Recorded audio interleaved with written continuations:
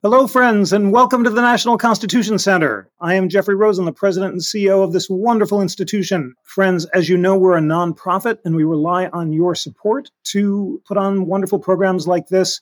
And I'm thrilled to share that we are launching an exciting crowdsourcing campaign. Thanks to our friends at the John Templeton Foundation, every dollar that you give to support the We the People and Live at the NCC podcasts that will run the audio feed of this great program will be matched one-to-one up to a total of $234,000 to celebrate the 234th anniversary of the ratification of the Constitution.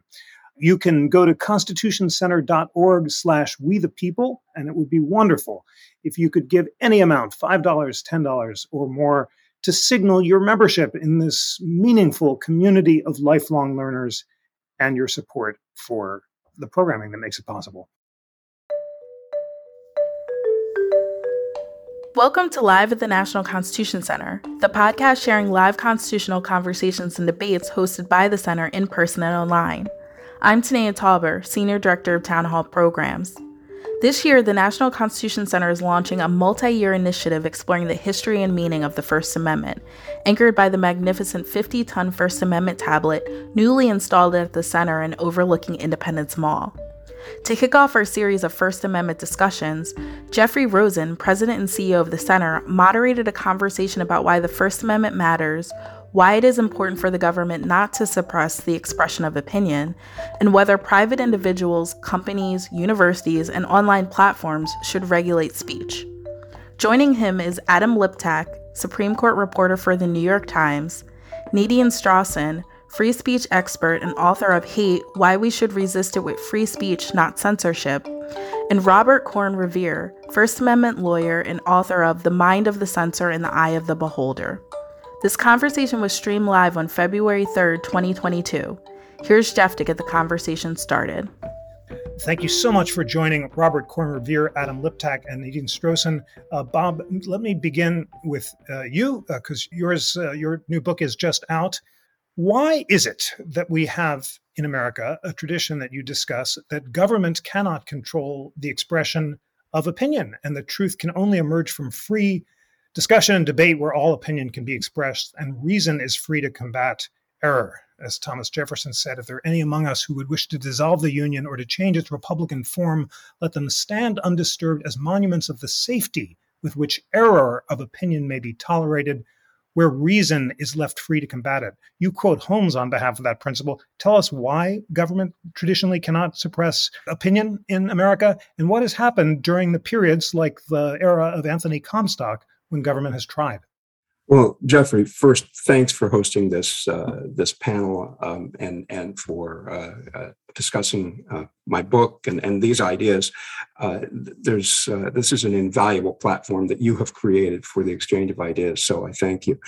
And also, it's just such a pleasure to be on a panel with such stellar individuals and friends. Let me try and address your question first by going back to the authorities you cited, the framers of the Constitution. They had no question at all about why the suppression of ideas by government was a bad idea. I mean, it was only because they had absorbed those principles that the revolution happened in the first place. And they tried to enshrine those into more the Bill of Rights than the Constitution itself. But the Bill of Rights were about rights. The Constitution was about how you divide power. It is something that they set up as the framework, but something that we learned more as a society as it went along, as we began to confront those threats to freedom of expression over time. You mentioned Anthony Comstock, who I cover extensively in the book. He was the first professional censor in American history, and for 40 years became the national arbiter of what was moral and what could be, what kind of speech could be suppressed. And he served as probably the best example, the negative example, of why free speech is so critical, that he had a stranglehold over a wide variety of information that he framed as obscenity, but that we think of today as basically the cultural lifeblood of the discussion that everyone partakes in, whether they're talking about reproductive issues, contraception, abortion, whether they're talking about medical health, art, literature, all of those things were in his purview of things to censor. And it was through that kind of oppressive censorship that I think Americans came to appreciate the freedoms that the framers set forth in the Constitution to begin with. Beautifully put, and thank you for that wonderful introduction to our topic. Nadine, let's stay on first principles, and I want to ask you, in your view, does the principle that the expression of opinion can't be tolerated, is that limited to government, or does it include the force of public opinion, including on the internet? I was moved this morning to read or reread Mill and saw him describe it's not in constitutional countries to be apprehended that the government, whether completely responsible to the people or not, will often attempt to control the expression of opinion. But I deny the right of the people to exercise such coercion, either by themselves or by their government. The power itself is illegitimate because the peculiar evil of silencing the expression of opinion is that it is robbing the human race, posterity as well as the existing generation, those who dissent from the opinion, still more than those who hold it. And basically, Mill is saying that because truth can only emerge from an open discussion among people who disagree, neither private parties nor the government should be able to use their coercive force to suppress opinion. Is that right? And I'm sorry for the long wind-up, but you're... No, it's brilliant. Every time I reread John Stuart Mill, I continue to be inspired and marvel at how applicable his insights are, even to the most contemporary issues. That said, Jeff, I'd like to preface my answer by saying, I defend what happen to be first principles, not because they are described as first principles. Indeed, consistent with Mill's philosophy, as reflected in our Constitution, as Bob explained, we should question everything, including the First Amendment itself and how it is interpreted. So one of the values that I find in all of the ferment and questioning criticism of the First Amendment is that it enables us to revisit what is the logic? Is it still justified? And to the best of my ability, all of us have our confirmation biases, but to the best of my ability, I try to be open-minded as I grapple with these questions.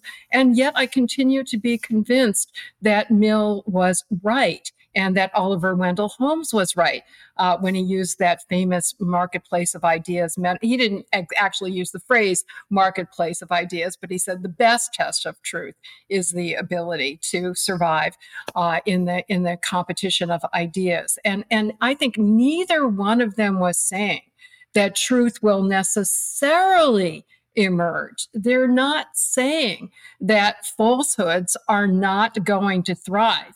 So that one of the arguments we continue to hear today, oh, but there's so much disinformation and it lasts for so long. And, you can't guarantee that truth will emerge from free speech. And that's absolutely correct. But I can guarantee you this.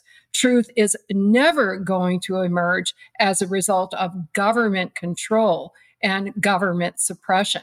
Government is always going to have an incentive to suppress ideas that are critical of, guess what? Government officials, government policies, and the majority of the community who wield the political power. So over and over and over again, I keep coming back to the reality that especially if you care about individual rights, especially if you care about equal rights for individuals and groups who have traditionally been marginalized or excluded or oppressed, you especially need free speech because you cannot count on majoritarian forces in society or government power to protect individual and minority rights. Oh, beautiful. You cannot count on majoritarian forces or government power to protect minority rights. So beautifully stated. Adam, Nadine introduced this distinction between truth and lies. And she said, although it's not necessarily true that truth will emerge from every debate, nevertheless, we cannot rely on government power or majority force to adjudicate. Under what circumstance does American law allow for the punishment of lies? I just found two cases which I hadn't known well that I just wanted you, or America's expert in this, and I just wanted to tee it up. There was the Alvarez case, which said that you couldn't be prosecuted for falsely saying that you won the Medal of Honor, because restrictions on speech are almost always unconstitutional when they're based on content, and even a lie is protected because that's a content-based restriction. And then there was a Washington Supreme Court decision that said that a political candidate couldn't be punished for telling deliberate lies about her opponents because courts were not able to negotiate the line between fact and opinion. So that's the line I want to ask you about. Are there any circumstances where courts are allowed to just say what's a fact and what's opinion and what's a lie or not, and give us a sense of the lay of the land? That's a great question. Thank you for having me, Jeff. And let me just pause for a second to congratulate Bob on a really good book. I read it with trepidation because there's a kind of book that everybody writes all the time, which is just a march through the major First Amendment cases. This is actual history full of colorful anecdotes and vivid figures, and is a great read, and is just such a good way to get into some of the questions that we're probing here. The courts should be wary of playing the role of deciding what's true or false, but there are settings in which the First Amendment allows courts to do that. In the context of defamation, deliberate falsehood that causes harm to reputation can certainly be sanctioned, punished, notwithstanding the First Amendment. And in other settings, securities regulation and so on, courts have a role to play in making sure people are telling the truth. But courts should be particularly nervous if one of two things are in play. In the Alvarez case, nobody thought it was a great idea for this knucklehead to be lying about having received a medal for which others had bled and died. But the court essentially suggested there are better ways than brute force of the law to address this question. For instance, just have an internet registry of who's gotten the medals or not. And this guy, as I remember, he was a water commissioner or something, and it said this in the context of a political campaign, should simply be called out by the truth which the government can supply. So that's a relatively easy case. And then as for politicians telling lies about each other, that's not a good thing, obviously. But it's a hell of a thing for the courts to be the arbiters of truth in political campaigns. And this goes back to the distinction you and Nadine were talking about. The government can't be trusted to decide who's right and who's wrong and what to censor and what not. But in the private sphere, it becomes much more complicated. And you would hope that civil society can respond and help citizens employ their own critical faculties to come to the truth. You know, this is a panel of people who basically come from the same outlook that was commonplace in our generation, less commonplace now, of having, call it a libertarian view of free speech. Let everyone say what they like, and people can be trusted to separate truth from lies. I think lately that conception has been tested. So I suspect as this conversation goes forward, we're going to look at, even as we agree that government censorship, very problematic, that responses on the private side may be a little more complicated. Well, thank you very much for that. Thanks for helping us understand the reluctance of the law to police truth and lies when it comes to the government, and also for noting the homogeneity of views on the panel, and perhaps that is something we need to remedy in future panels. The National Constitution Center is playing a crucial First Amendment role in bringing together people of different perspectives. This is such a rarity in this polarized time that it's important to test the truth of the First Amendment first principles, and we will certainly do that moving ahead. All right, Bob, let's put on the table some of the extraordinary First Amendment controversies that are transfixing the country. There was a piece in the Atlantic just the other day. Banning bad ideas won't make them go away. And there were two examples offered. 6 Republican legislators in South Carolina are co-sponsoring a proposal to ban the ideological coercion and indoctrination. And in order to refrain from judging, stereotyping, or scapegoating, the legislature would prevent certain books from being read or ideas from being taught.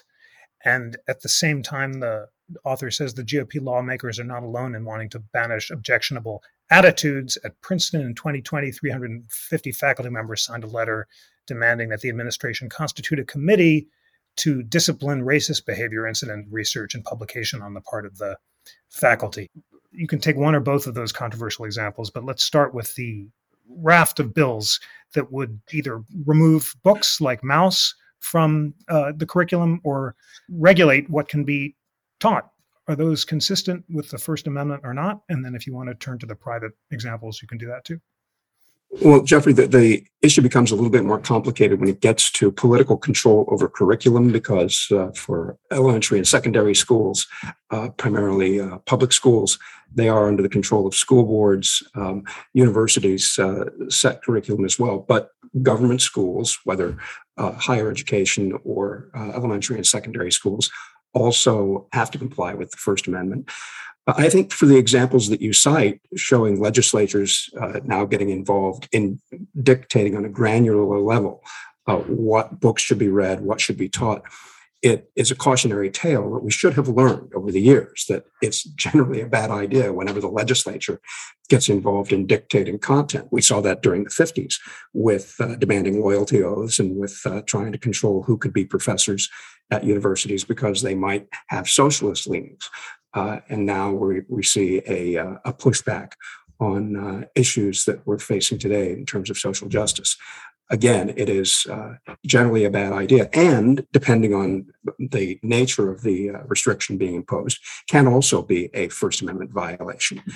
You brought up the example of Maus, which just last week, a school board in Tennessee, in McLean County, voted to take Maus off the 8th grade curriculum. And again, this is a perfect example of that. Maus, for those who don't know, is the graphic novel by Art Spiegelman about the Holocaust, depicting the Jewish victims as mice and the Nazis as cats. He's a Pulitzer Prize-winning author. The book is widely acclaimed. It again shows that you have public officials acting because they think the ideas for some reason are unacceptable or dangerous. Some of the reasons given by the school board members during the vote over to remove Maus from the curriculum just seemed lunacy. Nonetheless, that was done. But the bright side, and this gets back to that culture of free expression that we originally were talking about, the reaction to that has been really pretty heartening, in that now Maus, because of this controversy, is at the top of Amazon's bestseller lists. Number one in history, number one in World War II history, number two in history generally. In their bestseller category. And so the efforts to suppress the ideas tend to make them more popular, which is something that I explore in my book with something I call the Comstock effect, where those things that Anthony Comstock acted to suppress actually made them more notable and more popular. And it's something that led the culture to push back against censorship efforts. Thanks for that. That's a wonderful expression, the Comstock effect, which, as you said, you built off of the idea of the Streisand effect, where Streisand, yes, objecting to a story about her only increased the attention paid to it. And you very helpfully focus us on the dangers of government curriculum control. Nadine, tell us whether you have concerns about not only government efforts to suppress unpopular opinion, but also private efforts on campus. And I brought up the Princeton example, but although the First Amendment doesn't apply to private entities, do you believe that what has been called cancel culture, an attempt to suppress unpopular opinions, violates free speech values? And how should we think about those efforts compared to government efforts to regulate curriculum? First Amendment controls and limits on government repression of speech are essential, necessary, but not sufficient for us to meaningfully enjoy free speech in our democratic society. As you pointed out, more than a century ago, John Stuart Mill wrote his entire On Liberty, focusing not on government censorship, but on social pressure, on peer pressure. In the early 19th century, when Alexis de Tocqueville visited this country, he wrote very powerfully about his concern that in a democratic society, populist pressures would lead to suppression of individual freedom, including free speech. Now, the First Amendment, as befitting the National Constitutional Center, will teach a lesson that many people don't know, that the Constitution, including the First Amendment free speech guarantee, only restrict government. So even the most powerful private sector entities with an enormous amount of power over communications are not constrained by the First Amendment. They may be subject to other constraints. So you give the example of Princeton. Most private universities, certainly including Princeton, make in effect contractual commitments to respect and honor the free speech rights of their students, faculty, other members of that community, and organizations that defend free speech on campus, such as FIRE, located right here in Philadelphia, Foundation for Individual Rights in Education, to the best of my knowledge, have never lost a free speech lawsuit against a private university, but that is based on the university's contractual commitments.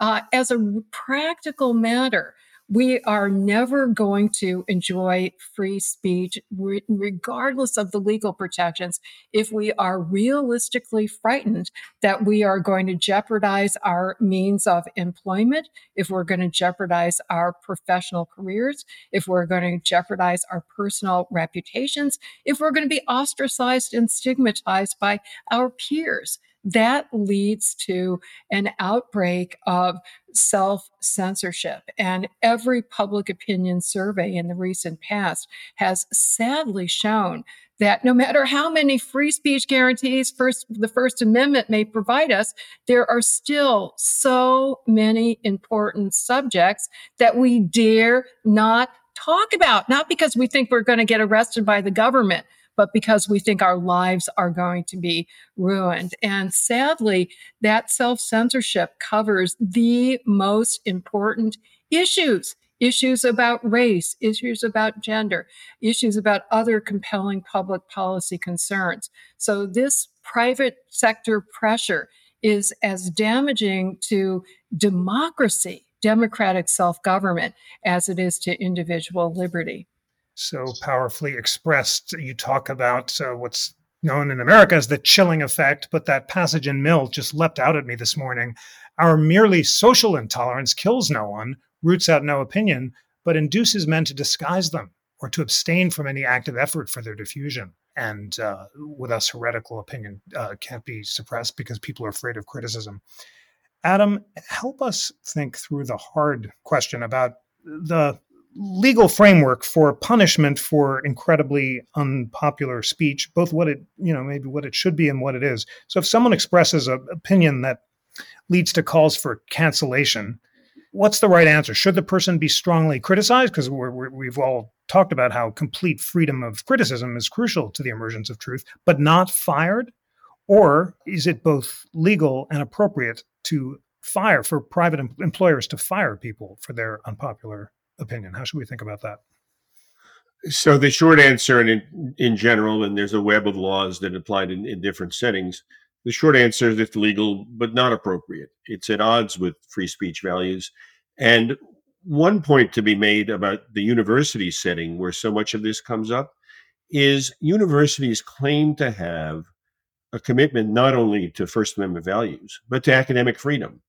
And at the root of academic freedom is the idea that people can test all sorts of different ideas. But there's a bit of a conundrum here because cancel culture is a spectrum, and the beginning of the spectrum is perfectly appropriate. If you hear something with which you disagree, you should criticize it. The response to speech that you view as bad is speech that you view as good. The question is, at what point does that cross a line?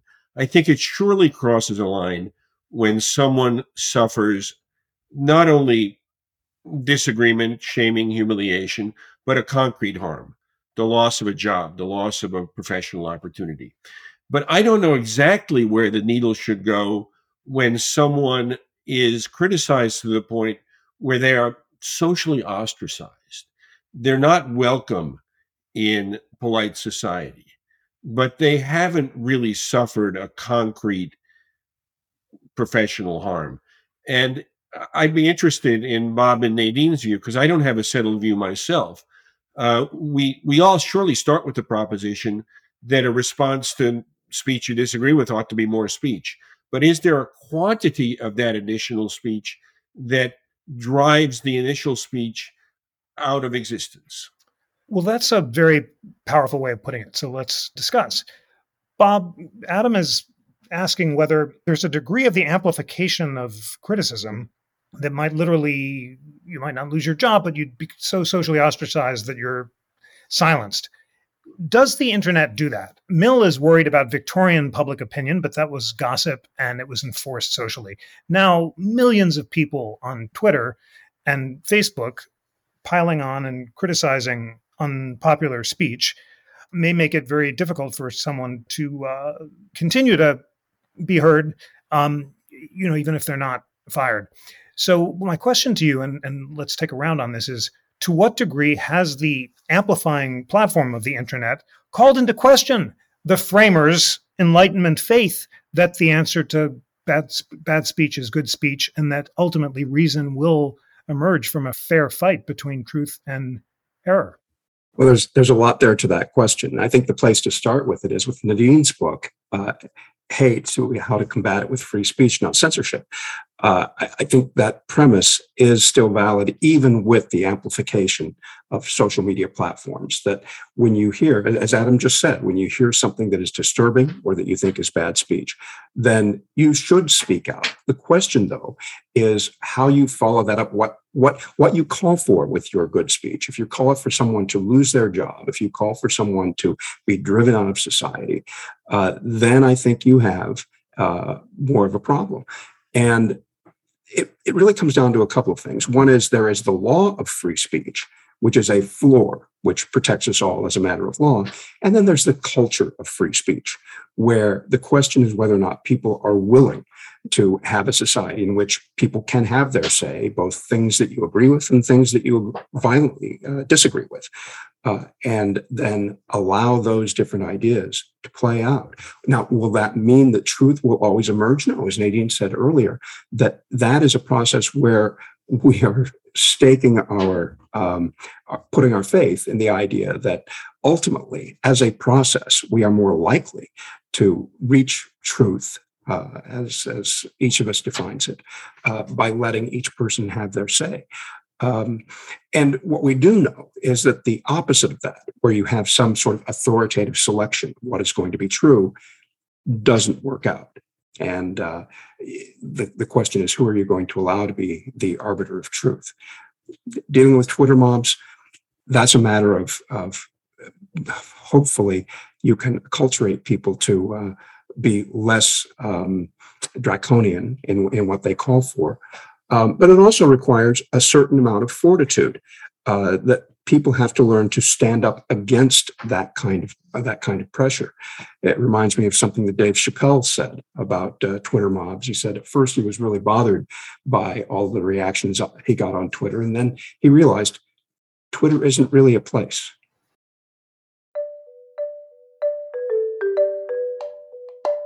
Friends, as you know, we're a nonprofit and we rely on your support to put on wonderful programs like this. We are launching an exciting crowdsourcing campaign. Thanks to our friends at the John Templeton Foundation, every dollar that you give to support the We the People and Live at the NCC podcasts will be matched one-to-one up to a total of $234,000 to celebrate the 234th anniversary of the ratification of the Constitution. You can go to constitutioncenter.org/wethepeople, and it would be wonderful if you could give any amount, $5, $10, or more, to signal your membership in this meaningful community of lifelong learners and your support for the programming that makes it possible.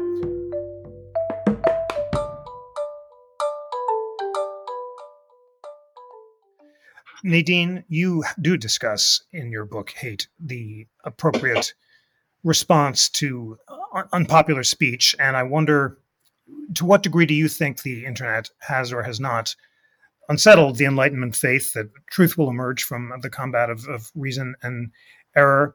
And I was just found the other day John Adams talking about the 18th century definition of candor. In the 18th century, candor meant not being truthful as it does now, but it meant forgiving small faults, not piling on in criticism of public debates. And this became very keen at a time when people were writing broadside essays in the newspapers more and criticizing each other more. And Adams and the other founders are saying, in order to have a meaningful debate, we've got to just be charitable toward each other and not assume the worst and not vilify our opponents.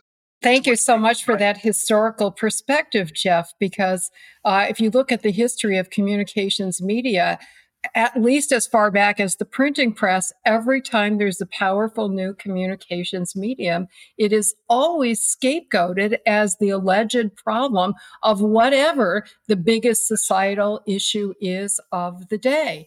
And I think it's really important not to lose sight of or take for granted the enormous positive that has resulted from the internet. Absolutely unparalleled opportunities and realities for every person in the world to communicate with every other person in the world. In the first half of the 20th century, there was the famous saying by a journalist that, free A.J. Liebling, freedom of the press only belongs to he who owns a printing press. Now, virtually everybody who has a cell phone has a printing press in his or her pocket. And that has been used not only to spew a lot of negative information and disinformation, but so much positive, including incredibly powerful counter speech opportunities online, opportunities for movements that really only got off the ground in a meaningful way, thanks to the power of social media. Everything from the Black Lives Matter movement to the Me Too movement to all kinds of political candidates for young, minority, female, first-time candidates who didn't have to go through all the fundraising and organizing. Studies that have been done, including by experts at the Oxford Internet Institute and other academic institutions, have said, all of the concern about filter bubbles and echo chambers are not really backed up by evidence, that people who get their information online tend to look at more different sources and more different perspectives and take advantage of opportunities for fact checking that simply don't exist on other media. Thank you so much for that reminder of the marvelous opportunities for the internet, for the explosion of all the knowledge of the world at our fingertips and the degree to which it's mobilized social movements and enhanced public debate. And Adam, I want to ask you about, first of all, the distinction between misinformation and disinformation. I heard David Rubenstein the other day ask, what is the difference between misinformation and disinformation? And trying to answer him, I wondered if one was disinformation was deliberate lies told by government or bots, and misinformation was sharing of mistaken opinion. I'm not sure. Do you have a better distinction? And then, is the spreading of misinformation and disinformation on the internet a problem that requires a legal response or not? Your distinction is probably right. That disinformation is the intentional dissemination of wrong information, and misinformation is simply being mistaken. I wish I could share Nadine's optimism about the internet. When it came into widespread existence, I was completely on board. I thought this will democratize speech, and it will give people access to more sources of information, and it will result in a better informed citizenry, which will make wiser choices. I don't know that you can really make that case. And I do think that there is a siloing effect. And I don't think we would have, for instance, the quantities of vaccine misinformation or disinformation had we lived in the society that many of us grew up in, where you had a couple of major newspapers, a couple of news magazines, 3 networks, and an agreed upon basic factual understanding that people shared from which you could make arguments one way or the other. I do think we live in a different world. It has the positives Nadine talked about, but it may have some negatives too. As for what are the proper responses, well, we've established that none of us think the government has a role, but we may move to this new area, which is also quite difficult to think about, is the enormous power of the platforms that carry this information, misinformation, disinformation, and what power do they have and should they have? My going in proposition is that Facebook is a publisher like the New York Times, and it can make choices, and it can ban some speakers and some subject matter areas, and that's something that the First Amendment approves of. But it's not hard to make the counterargument that the gatekeeping function of the major tech platforms is so large that it maybe ought to worry us that they will not use their power wisely. Great. Thanks for putting that problem on the table. Not that the problem is great, but you're putting it on the table is great. And Bob, let's take up Adam's question. Let's assume that he's right, as I think he is, that Facebook and Twitter have the power to suppress the expression of opinion or to decide that some opinion is more good than others. Is it a good idea? And I'll give an example, which always struck me, that the New York Times wrote about a year or so ago. Someone who'd become a QAnon conspiracy theorist. She'd started by looking at yoga videos and quickly went down the rabbit hole and became a QAnon person. And she was a high school and college classmate of mine. She was a very well-educated, delightful young woman when I knew her would become a conspiracy theorist, according to the piece, because the algorithms just kind of made her go down the rabbit hole. And she became addicted to the affirmation of the QAnon groups and started embracing conspiracy theories. So are the platforms well equipped to deal with this sort of problem? Granted, they have the power to do so. Should they attempt to decide that some kind of conspiracy theories are bad for people and try to suppress them? Or does the history of suppression of opinion suggest that it's likely to be ineffective as well as a bad idea?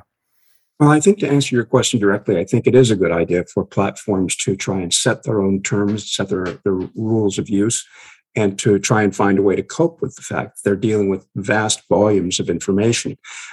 Adam makes a good point when he says that we're facing, or we're all living in a time when we have a global medium, first time in human history where anyone on the planet can communicate on a global scale, has access to all kinds of other informations.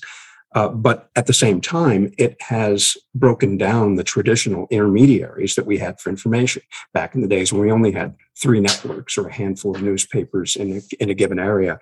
And now we have these vast amounts of information. And it does require us to come up with ways of dealing with this new reality. I think we're in the middle of this grand social experiment right now where we have developed these capabilities, but are still trying to work through just how to deal with them. I think Jonathan Rauch addresses this in his new book, The Constitution of Knowledge, where he talks about how journalism became journalism during the 20th century by reacting to sort of the excesses of yellow journalism in the 19th century. And we developed professional standards, journalistic organizations to enforce those standards, all private entities that were looked for a way to come up with ways to evaluate, ways to find a way toward truth, and to have professional standards. We have scientific organizations that do the same thing with the scientific process and establish norms for those. All of those things go to what Rauch calls a constitution of knowledge, and how we are in the process of having to develop new norms as we have these new technologies. I think the efforts that certain platforms are making to try and verify information are promising. Transparency is a good thing. Facebook's sort of effort to have a Supreme Court that evaluates their moderation decisions are all steps in that direction. I think it's going to take us a while to determine how to cope with this new reality. But there's also an obligation on the part of citizens to try and come up with a way to live in this environment. And that requires, and this isn't a silver bullet, it's a long-term solution, we need much better education. We need civics education, education in history, and most importantly, education in critical thinking skills so that people have a way to deal with these volumes of information that are available. And the platforms play a role. They will have their own standards as well. But all of those things have to come together for us as humanity to cope with these tools of communication.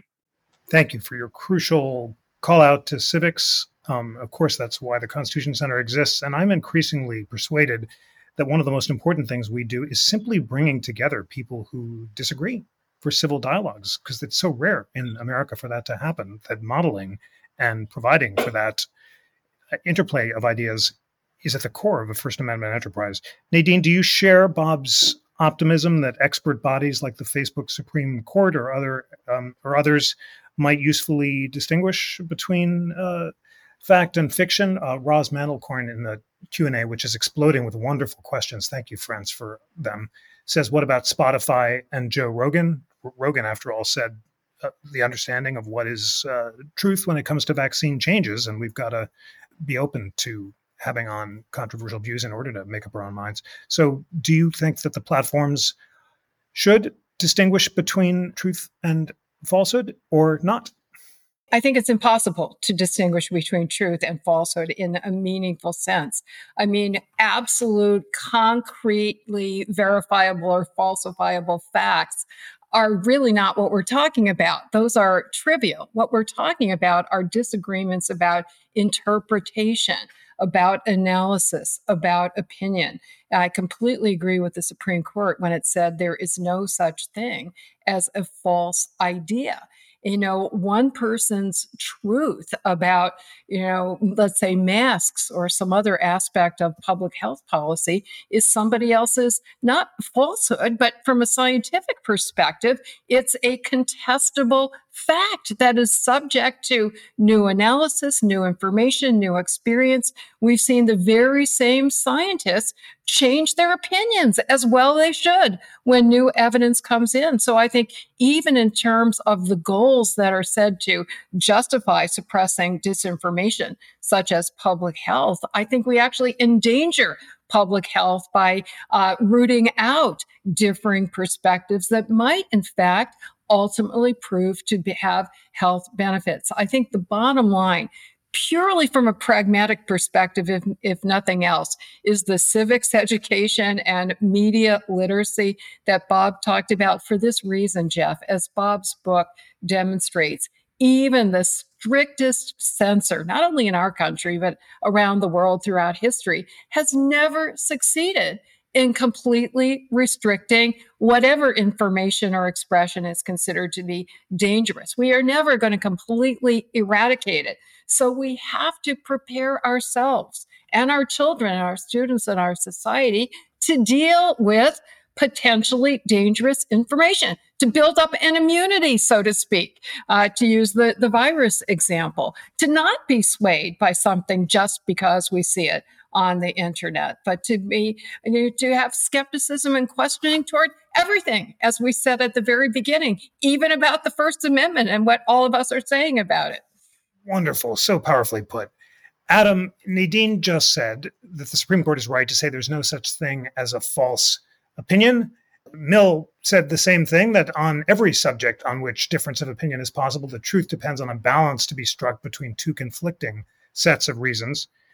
So Nadine concludes from this that the platforms are no better equipped than government officials or other expert bodies to decide what opinions are true and what are not. That's something that can only emerge from public discussion itself. Do you agree or disagree? Well, let me posit a counterexample or a question.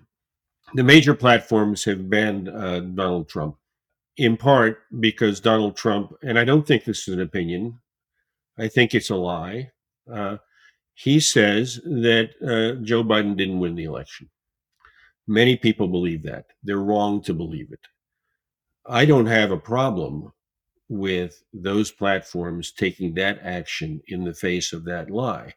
I don't think that's a false opinion. I don't think it's a false idea. I think it's a pernicious lie. And I would like to trust the American people to make sensible distinctions using their critical faculties. But sometimes I'm persuaded by a comment attributed to Winston Churchill, who said that the best argument against democracy is a 5-minute conversation with the average voter. Wonderful quotation. And a great comment from our friend Mark Rotenberg, who says, great discussion, but one comment on the platforms, many who didn't share the views of former President Trump were nevertheless concerned when Twitter deplatformed him. Notable in particular was the reaction of European leaders who didn't like Trump, but were even more concerned about the near total control over political speech by private companies. They said there should be a legal basis for such decisions. Did the Europeans have the better of the First Amendment argument in that incident? Bob, what do you think? The direct answer to the question is no, the Europeans don't have a better idea. And the idea of allowing the government to control or influence the decisions of platforms, even if done in the name of free speech values, generally, universally tends to fail. Various states have tried to take action against social media platforms to try and brand them as common carriers or to prohibit them from fact-checking politicians. Those efforts so far have been found to be unconstitutional, and I think that's the right answer. Responding a little bit to Adam's pessimism about the greatest argument against democracy is a 5-minute conversation with the average voter. Hard to disagree with that sentiment, but the question is, what do you do about it? Do you allow the government to become the arbiter of truth and to set the rules for platforms? I think the answer there is, again, a 5-minute conversation with anyone who's thought about it will tell you that that's pretty much a bad idea. And all you have to do is look at all of the examples in history of government disinformation. For us who lived through the Vietnam era, the Gulf of Tonkin resolution, the Pentagon Papers illustrate the dangers of letting government try and be the arbiter of truth and to set the rules. And you can, extend that on up to today with information about COVID. Say, for example, when the government was saying that no one should give credence to the rumors that COVID emerged from a leak at the Wuhan labs, and certain social media platforms followed that lead and were taking information down that suggested that. And then we find out that President Biden was conducting or had authorized an investigation to determine whether or not COVID had leaked from the Wuhan labs. Again, I think it illustrates the need for there to be choices made by a diverse range of platforms and not to have it dictated by simply one government decree. Thank you for that. Nadine, do you think that permanent deplatformings of public figures are justified, or only temporary deplatformings, or no deplatformings? And has the internet changed the faith of Brandeis, that if there be time enough to expose through discussion the falsehood and fallacies, to avert the evil by process of education, the remedy to be applied is more speech, not enforced silence? That's the claim that things have changed, is that the internet has sped up deliberation so much that you have to deplatform people whose speech might lead to violence in a way that it wouldn't have pre-internet. Do you agree with all that or not? First of all, Jeff, I defend the platform's own First Amendment rights, as Adam explained, analogous to those of the New York Times, or for that matter, the platform that we're operating on now, to make its own decisions about which speakers and ideas to host and which not to. I would resist any government attempt to rein them in. But I would urge them to exercise this unprecedented power that they have in a way that is consistent with individual liberty and democratic deliberation.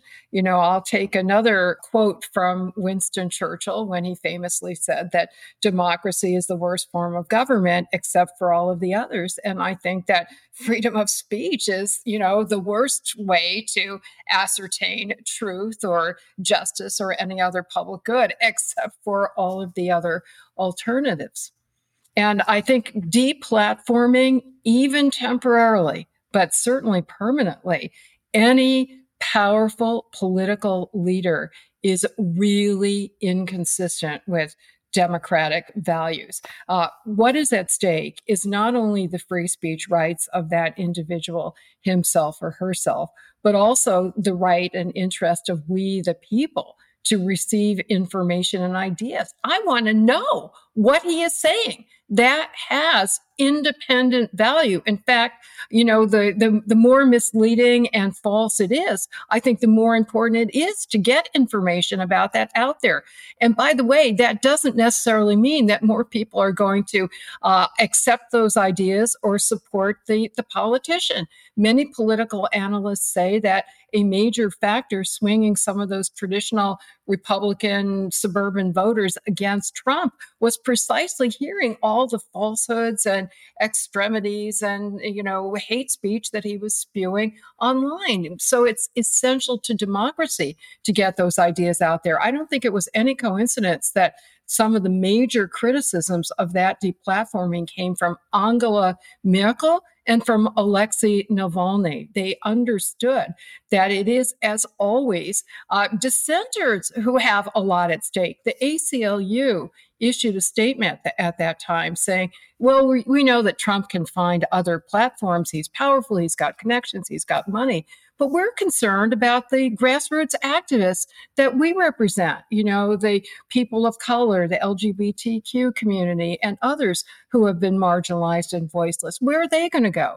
And so we have to be very, very concerned about the precedent here and the impact on all the rest of us, not just the government officials themselves.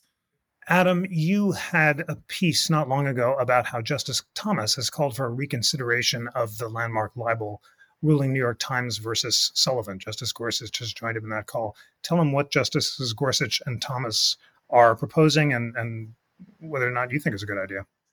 So New York Times v. Sullivan, of course, was the landmark decision that constitutionalized American libel law, which used to be a state tort action, and the Supreme Court said, no, we're going to impose First Amendment restrictions on, at least initially, public officials suing news organizations and others.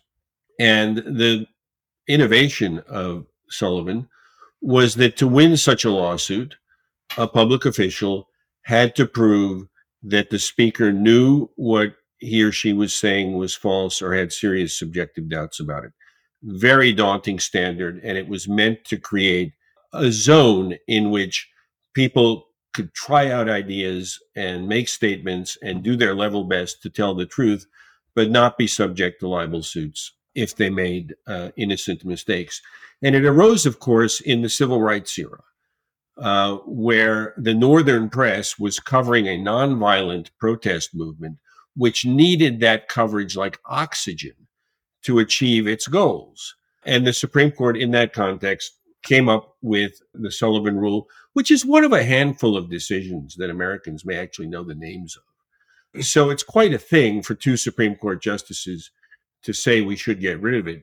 They have slightly different arguments about why we should get rid of it. Justice Thomas, an originalist, says that the framers of the Constitution could not have envisioned such a rule. I think that's probably true so far as it goes. I think it would be actually easier to make the argument that the framers might forbid all seditious libel cases, which is to say, they might well say no government official should be able to sue for statements made about his or her public actions. But this convoluted actual malice rule from Sullivan is a little hard to make an originalist case for. And so Thomas, who issues a solo dissent or separate writing 3 or 4 years ago, by himself, not a big deal. He's an idiosyncratic person to begin with. And this might be thought to be musing. But then he's joined by Justice Gorsuch, who makes a different kind of point. He makes a point quite relevant to our discussion. He says, in the internet era, there's so much falsehood, we should rethink Sullivan, because it was one thing when you had establishment news organizations with copy editors and fact checkers and processes, and maybe you could trust those guys. But in the internet era, maybe we need new rules. Now, I think 2 votes is not the 4 votes you need to grant a case or the 5 votes you need to win a case. But there is some thinking in the land and from the conservative side of the court that maybe it's time to revisit Sullivan, which was, of course, one of Donald Trump's many obsessions. He said we need to open up the libel laws so that he could sue news organizations who said bad things about him. Well, it would be wonderful to continue, but the one rule of our Constitution Center town halls is that they, like Supreme Court arguments, end on time.